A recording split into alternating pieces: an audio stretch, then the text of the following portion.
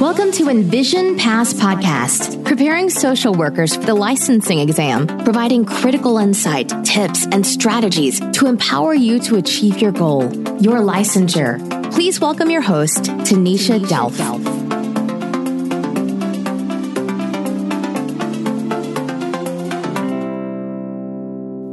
Hi, everyone. Once again, thank you for joining in on today's podcast, Demystifying the NASW Code of Ethics, Part 2 of a 4-part series. In this podcast, we will be reviewing social workers' ethical responsibilities to clients. And I must say that this section is so extensive that we decided to divide it into 2 parts, Part A and B. I will be reviewing Part A, and Abraham Mora will be reviewing Part B. Now, I'm really excited to continue this series as I believe that familiarizing yourself with the Code of Ethics can bring you closer to passing the ASWB exam. I will pass. I am prepared. I will never give up. Visualize your future with your license. Now, let's first begin by reviewing Standard 1.01, Commitment to Clients. Social workers' primary responsibility is to promote the well-being of clients. In general, clients' interests are primary. However, social workers' responsibility to the larger society or specific legal obligations may on limited occasions supersede the loyalty owed clients, and clients should be so advised. Examples include when a social worker is required by law to report that a client has abused a child or has threatened to harm self or others. So during the engagement stage of the helping process, we establish relationship with our clients, right, to build trust and so that they can feel safe to open up to us. But there are times when we may encounter conflict between clients' interests and social workers' responsibility to the larger society, or to even uphold specific legal requirements. So let's just say if the client tells you or begs you to not disclose, for instance, harm done to a vulnerable individual, such as a child, elderly, or gravely disabled persons, we have an obligation to protect those individuals. And this is why, from the outset of treatment, social workers must inform the clients of the exceptions to confidentiality, which we will further discuss later on. Now let's move on to Standard 1.02, Self-Determination. Social workers respect and promote the rights of clients to self-determination and assist clients in their efforts to identify and clarify their goals. Social workers may limit clients' rights to self-determination when, in the social worker's professional judgment, clients' actions or potential actions pose a serious, foreseeable, and imminent risk to themselves or others.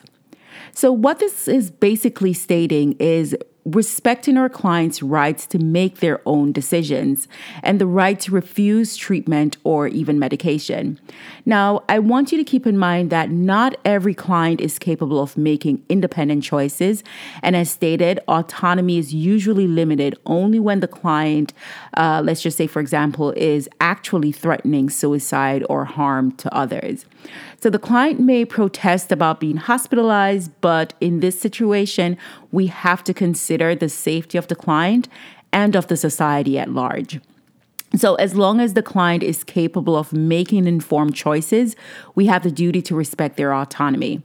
So another thing to keep in mind is that we can't force our clients to take medication or to not live on the streets if they don't want to, or we can't tell our clients to divorce their spouse or leave their partner. When we do this, we're basically misjudging the power our clients have by telling them what to do.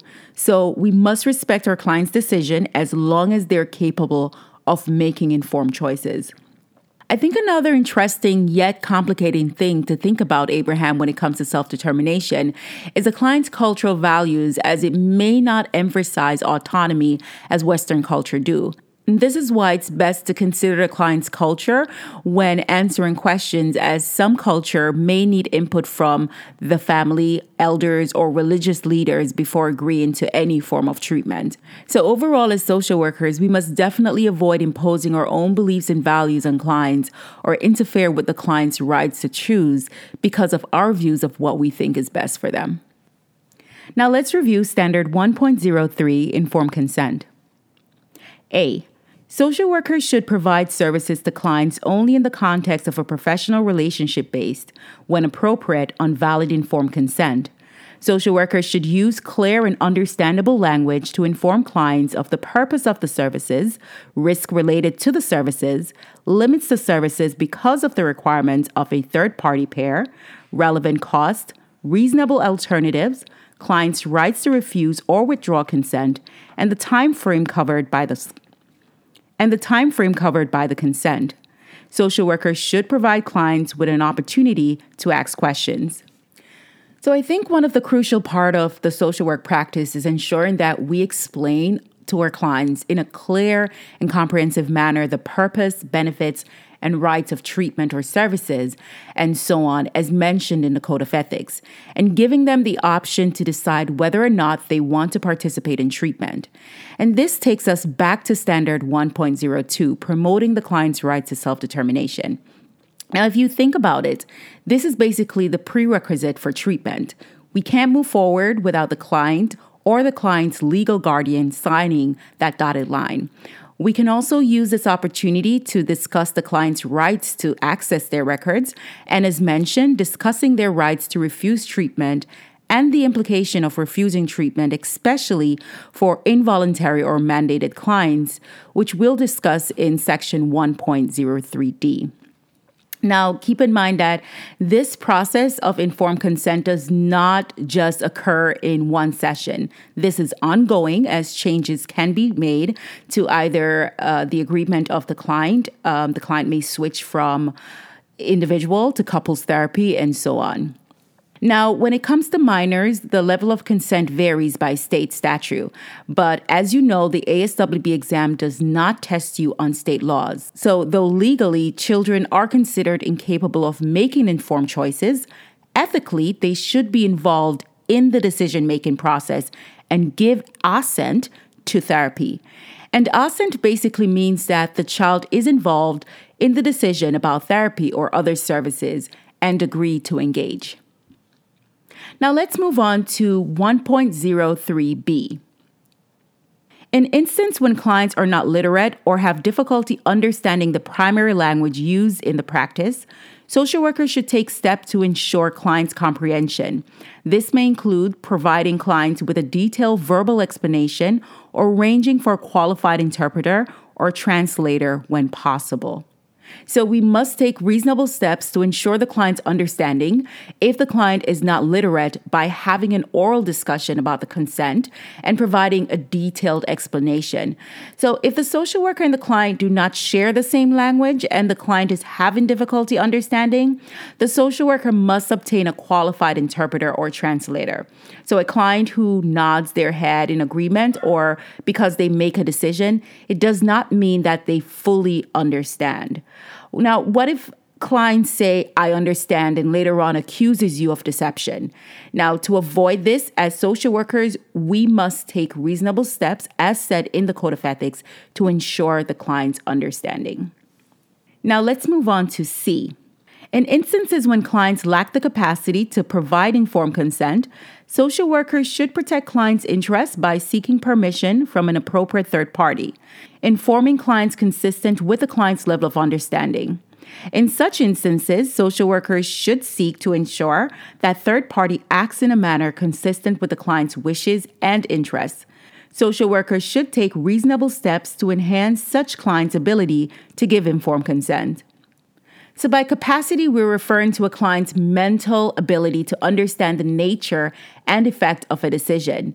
It is our responsibility as social workers to determine the client capacity to make a decision, and we can use a mental status examination to do so. So if the client is determined to, let's just say, have diminished making capacity, the social worker should obtain consent from an individual who is legally authorized to act on behalf of the client. And the social worker should also consider whether lack of capacity is temporary or permanent. So let's just say a client who attends treatment intoxicated. That client may be asked to return when he or she is sober to provide informed consent, or if the client is in withdrawal or hospitalized from drug overdose, the client might at some point regain their ability to provide informed consent. So in this case, there will not be a need for a third party acting on the client's behalf. Now, if a client is presented to the emergency room unconscious, the doctor might presume consent and administer treatment.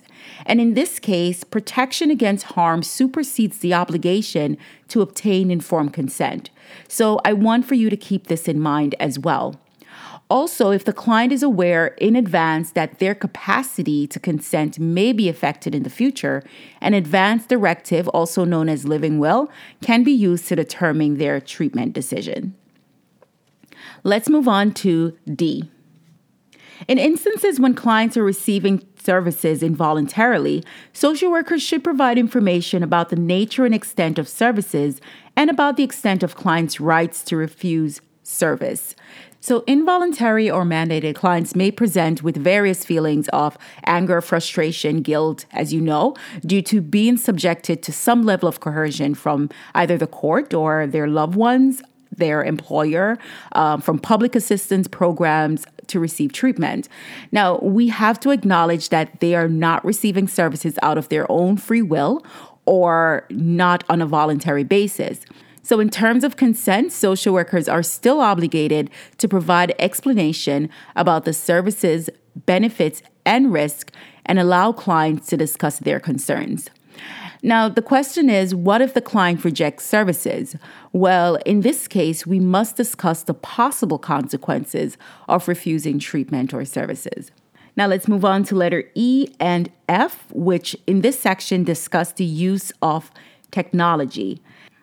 Social workers should discuss with clients the social workers' policies concerning the use of technology in the provision of professional services. So this is pretty much self-explanatory. And F, social workers who use technology to provide social work services should obtain informed consent from the individuals using these services during the initial screening or interview and prior to initiating services. Social workers should assess clients' capacity to provide informed consent and, when using technology, to communicate, verify the identity and location of clients. So, informed consent should be obtained from clients when using any form of technology to obtain services, discussing the risk and limitation associated with such services while ensuring the client's mental capacity and understanding. And also, it's important to consider what procedures that you may follow if technology failure were to occur partway through an online session with a client. So you should also discuss with the client the possibility of technology failures. G. Social workers who use technology to provide social work services should assess the client's suitability and capacity for electronic and remote services. Social workers should consider the client's intellectual, emotional, and physical ability to use technology to receive services and the client's ability to understand potential benefits, risk, and limitation of such services. If clients do not wish to use services provided through technology, social workers should help them identify alternate methods of services. So we know that young children and adults who suffer from serious mental illness or elderly who suffer from dementia are unable to provide informed consent. Therefore, we must assess the client's ability to reason and make informed choices. Now, I agree that it may be difficult to know if a client is fully capable of providing consent, or if the client fully understands the informed consent when services is provided online compared to when we meet them in person. However, it is our obligation to ensure that clients are mentally capable of providing consent, assessing their intellectual, emotional, and physical ability to use technology before providing therapy or any form of services. Now let's move on to letter H. Social workers should obtain clients' informed consent before making audio or video recording of clients or permitting observation of service provision by a third party. So sometimes we may use audio or videotape for supervision purposes, research purposes, teaching purposes, or other professional or clinical purposes. And what this is saying is that before making video or other recording or permitting observation of service provision by a third party, informed consent should be obtained from the client. Now let's move down to letter I. Social workers should obtain client consent before conducting an electronic search on the client Exceptions may arise when the search is for purposes of protecting the client or other people from serious, foreseeable, and imminent harm, or for other compelling professional reasons. So this too is self-explanatory. We should not, behind our client's back, conduct electronic search on our clients. If we want to look up any information regarding our clients, it is best to obtain the client's permission before doing so. I will pass. I am prepared. I will never give up. Visualize your future with your license. Now let's move down to standard 1.04 competence. Social workers should provide services and represent themselves as competent only within the boundaries of their education, training, license, certification, consultation received, supervised experience, or other relevant professional experience. So what this is saying is that we should recognize the limits of our competence, and anything outside of our area of expertise, for instance, a client complaining about severe headaches, back pain, etc., we must make a referral to a more appropriate professional. B. Social workers should provide services in substantive areas or use intervention techniques or approaches that are new to them only after engaging in appropriate study, training, consultation, and supervision from people who are competent in those interventions or techniques. So though we may have the knowledge and skills required to work in the area for a profession, we must be knowledgeable and trained in interventions or approaches being used. And this is where we can expand our competence through continued education in order to provide or use new approaches and intervention, as well as to extend our expertise. C. When generally recognized standards do not exist with respect to an emerging area of practice, social workers should exercise careful judgment and take reasonable steps, including appropriate education, research, training, consultation, and supervision, to ensure the competence of their work and to protect clients from harm. At all times, whatever we do, we have to think about our clients' best interests and how we can protect our clients.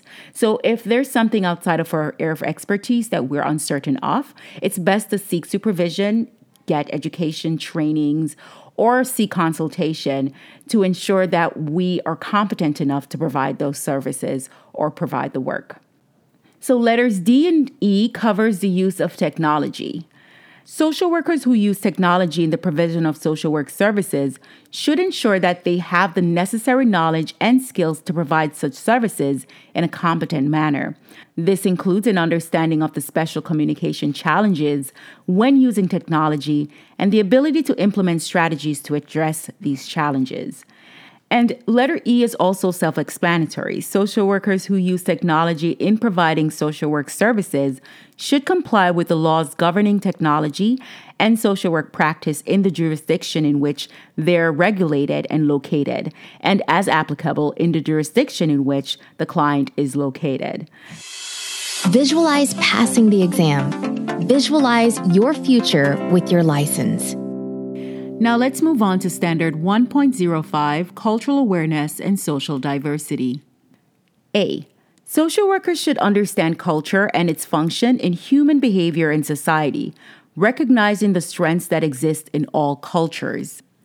So as social workers, we must acknowledge the significance of culture in our practice and recognizing the diversity among cultures and their strengths.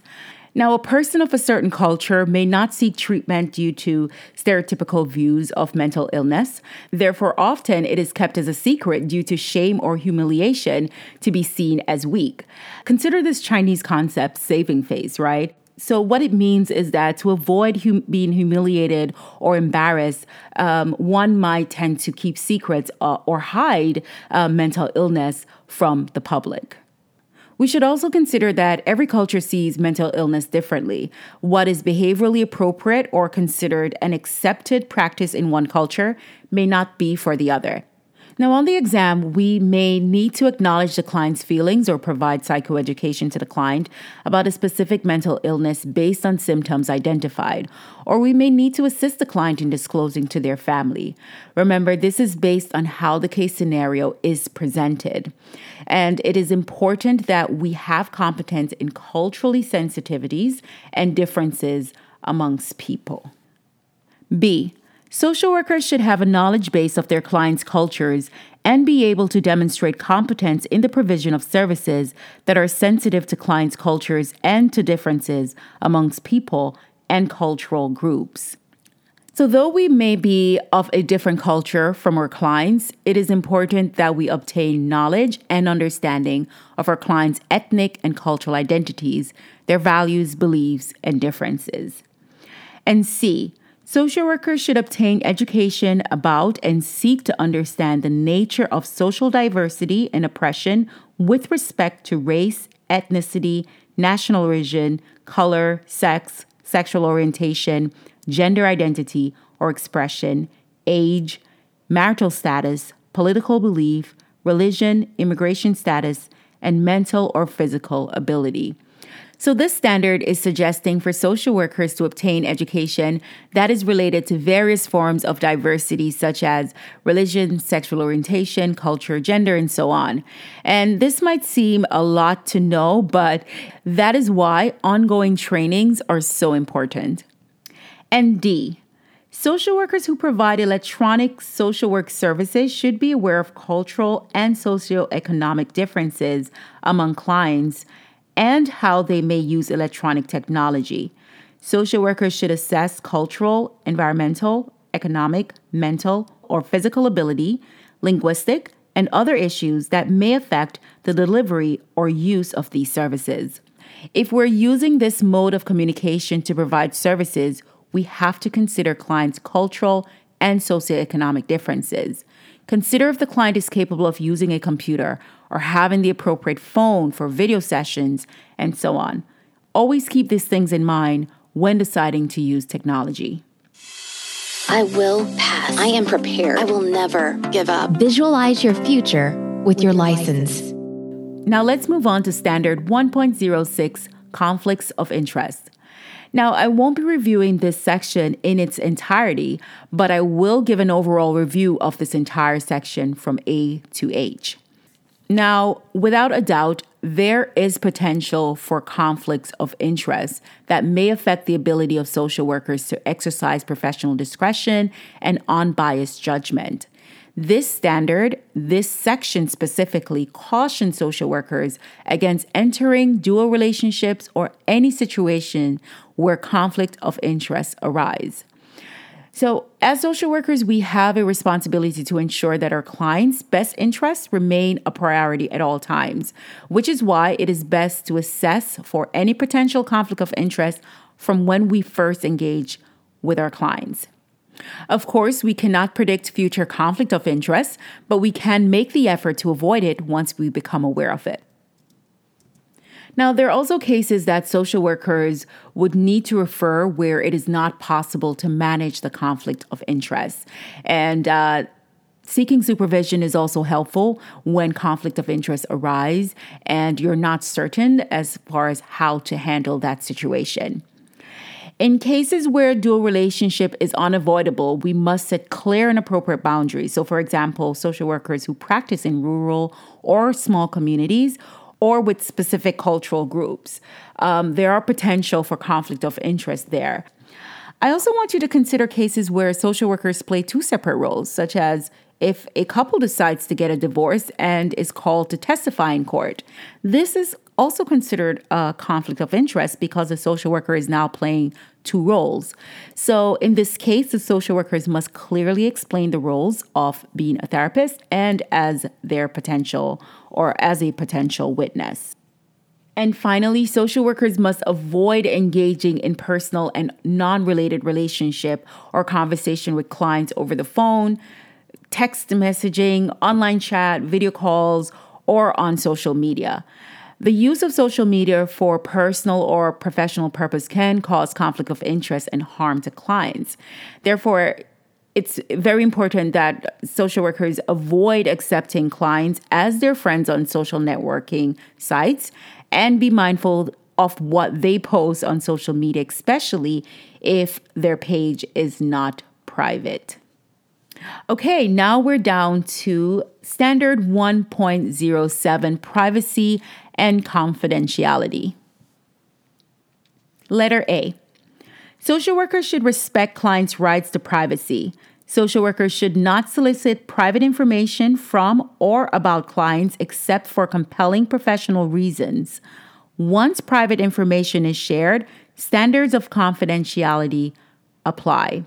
So, maintaining a client's fundamental rights to privacy and confidentiality is central to the therapeutic social worker-client relationship, and I cannot stress that enough. As social workers, we're legally and ethically responsible for protecting each client's privacy. Now, we must only share and disclose clients' information only for purposes that are consistent with our professional responsibilities in accordance with legislation, professional standards, and employer policy. B, social workers may disclose confidential information when appropriate with valid consent from a client or person legally authorized to consent on behalf of a client. So before disclosing information about a client to someone else, it is important to obtain consent from the client or a legally authorized person. If you release information about your client without their consent and the client finds out, you may lose their trust, and it also goes against the code of ethics. C, social workers should protect the confidentiality of all information obtained in the course of professional service, except for compelling professional reasons. The general exception that social workers will keep information confidential does not apply when disclosure is necessary to prevent serious, foreseeable, and imminent harm to a client or others. In all instances, the social workers should disclose the least amount of confidential information necessary to achieve the desired purpose. Only information that is directly relevant to the purpose for which the disclosure is made should be revealed. So as mentioned, there are exceptions to confidentiality. And the first one is, as mandated reporters, it is our duty to report to the Child Protective Services if we suspect child abuse and neglect, as well as to Adult Protective Agency if there's suspicion of or evidence of abuse and neglect of elderly or dependent individuals. The other exception is if subpoenaed, you may need to cooperate with the court in either testifying or releasing clients' files. The third exception is that you have a duty to warn if a client is in danger to self or others, and you can consider the Tarasoff law that pertains to duty to warn. As social workers, we will need to take steps to ensure our client's safety. Aside from these circumstances, you must keep your client information confidential. Now let's move on to letter D. Social workers should inform clients to the extent possible about the disclosure of confidential information and the potential consequences when feasible before the disclosure is made. This applies whether social workers disclose confidential information on the basis of a legal requirement or client's consent. So as mentioned before, as social workers, we're mandated to report any suspicion of harm to self or others, and we are required to inform our clients of such disclosure before it is made, even if the client begs the social worker not to make a report. Letter E. Social workers should discuss with clients and other interested parties the nature of confidentiality and limitations of clients' rights to confidentiality. Social workers should review with clients circumstances where confidential information may be requested and where disclosure of confidential information may be legally required. This discussion should occur as soon as possible in the social worker-client relationship and as needed throughout the course of the relationship. So from the beginning of treatment, clients should be informed of confidentiality policy, and these may include how their information will be shared with third parties, such as an insurance company, the employer, so EAP staff, EAP meaning Employee Assistance Program, utilization review personnel, and so on. And clients should also be informed of the laws, ethical standards relating to confidentiality, mandatory reporting laws, also, what social workers will do to ensure that clients' information is protected, such as record storage. Letter F. When social workers provide counseling services to clients, couples, or groups, social workers should seek agreement among the parties involved concerning each individual's rights to confidentiality and obligation to preserve the confidentiality of information shared by others. This agreement should include whether confidential information may be exchanged in person or electronically among clients or with others outside of formal counseling sessions. Social workers should inform participants in family, couples, or group counseling that social workers cannot guarantee that all participants will honor such agreements. Now, it is important that we inform our clients, whether families, couples, or groups, that we cannot guarantee that other participants will maintain confidentiality. So as social workers, we have no control over what occurs outside of the therapeutic settings when it comes to clients sharing their information with others. However, we are obligated to reinforce the importance of confidentiality to our clients. Now let's move on to G.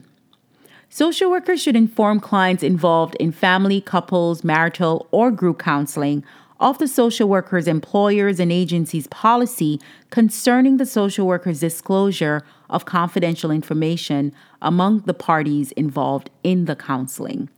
So when working with couples, families, or if you're conducting marital counseling, the term family secret should not be new to you. This is when, for instance, one member of the family or a partner may share a secret to you in confidence outside of therapy. And to avoid this from occurring, it is best that social workers include the no secret policy in the informed consent and present it to the clients at the beginning of therapy. So informing the clients that they will not meet with them outside of the session and that any personal issues must be discussed inside of the session. The social worker can also provide the option for referral if the client needs individual counseling session. But if the social worker decides to, let's just say, meet with the client individually, before doing that, all parties within that group, whether couples or family, must agree. Now, I want for you to note that what is discussed with the client during the individual session must not be disclosed or shared with the family or partner. This includes the client's records. So this information is separate from the family and couple session.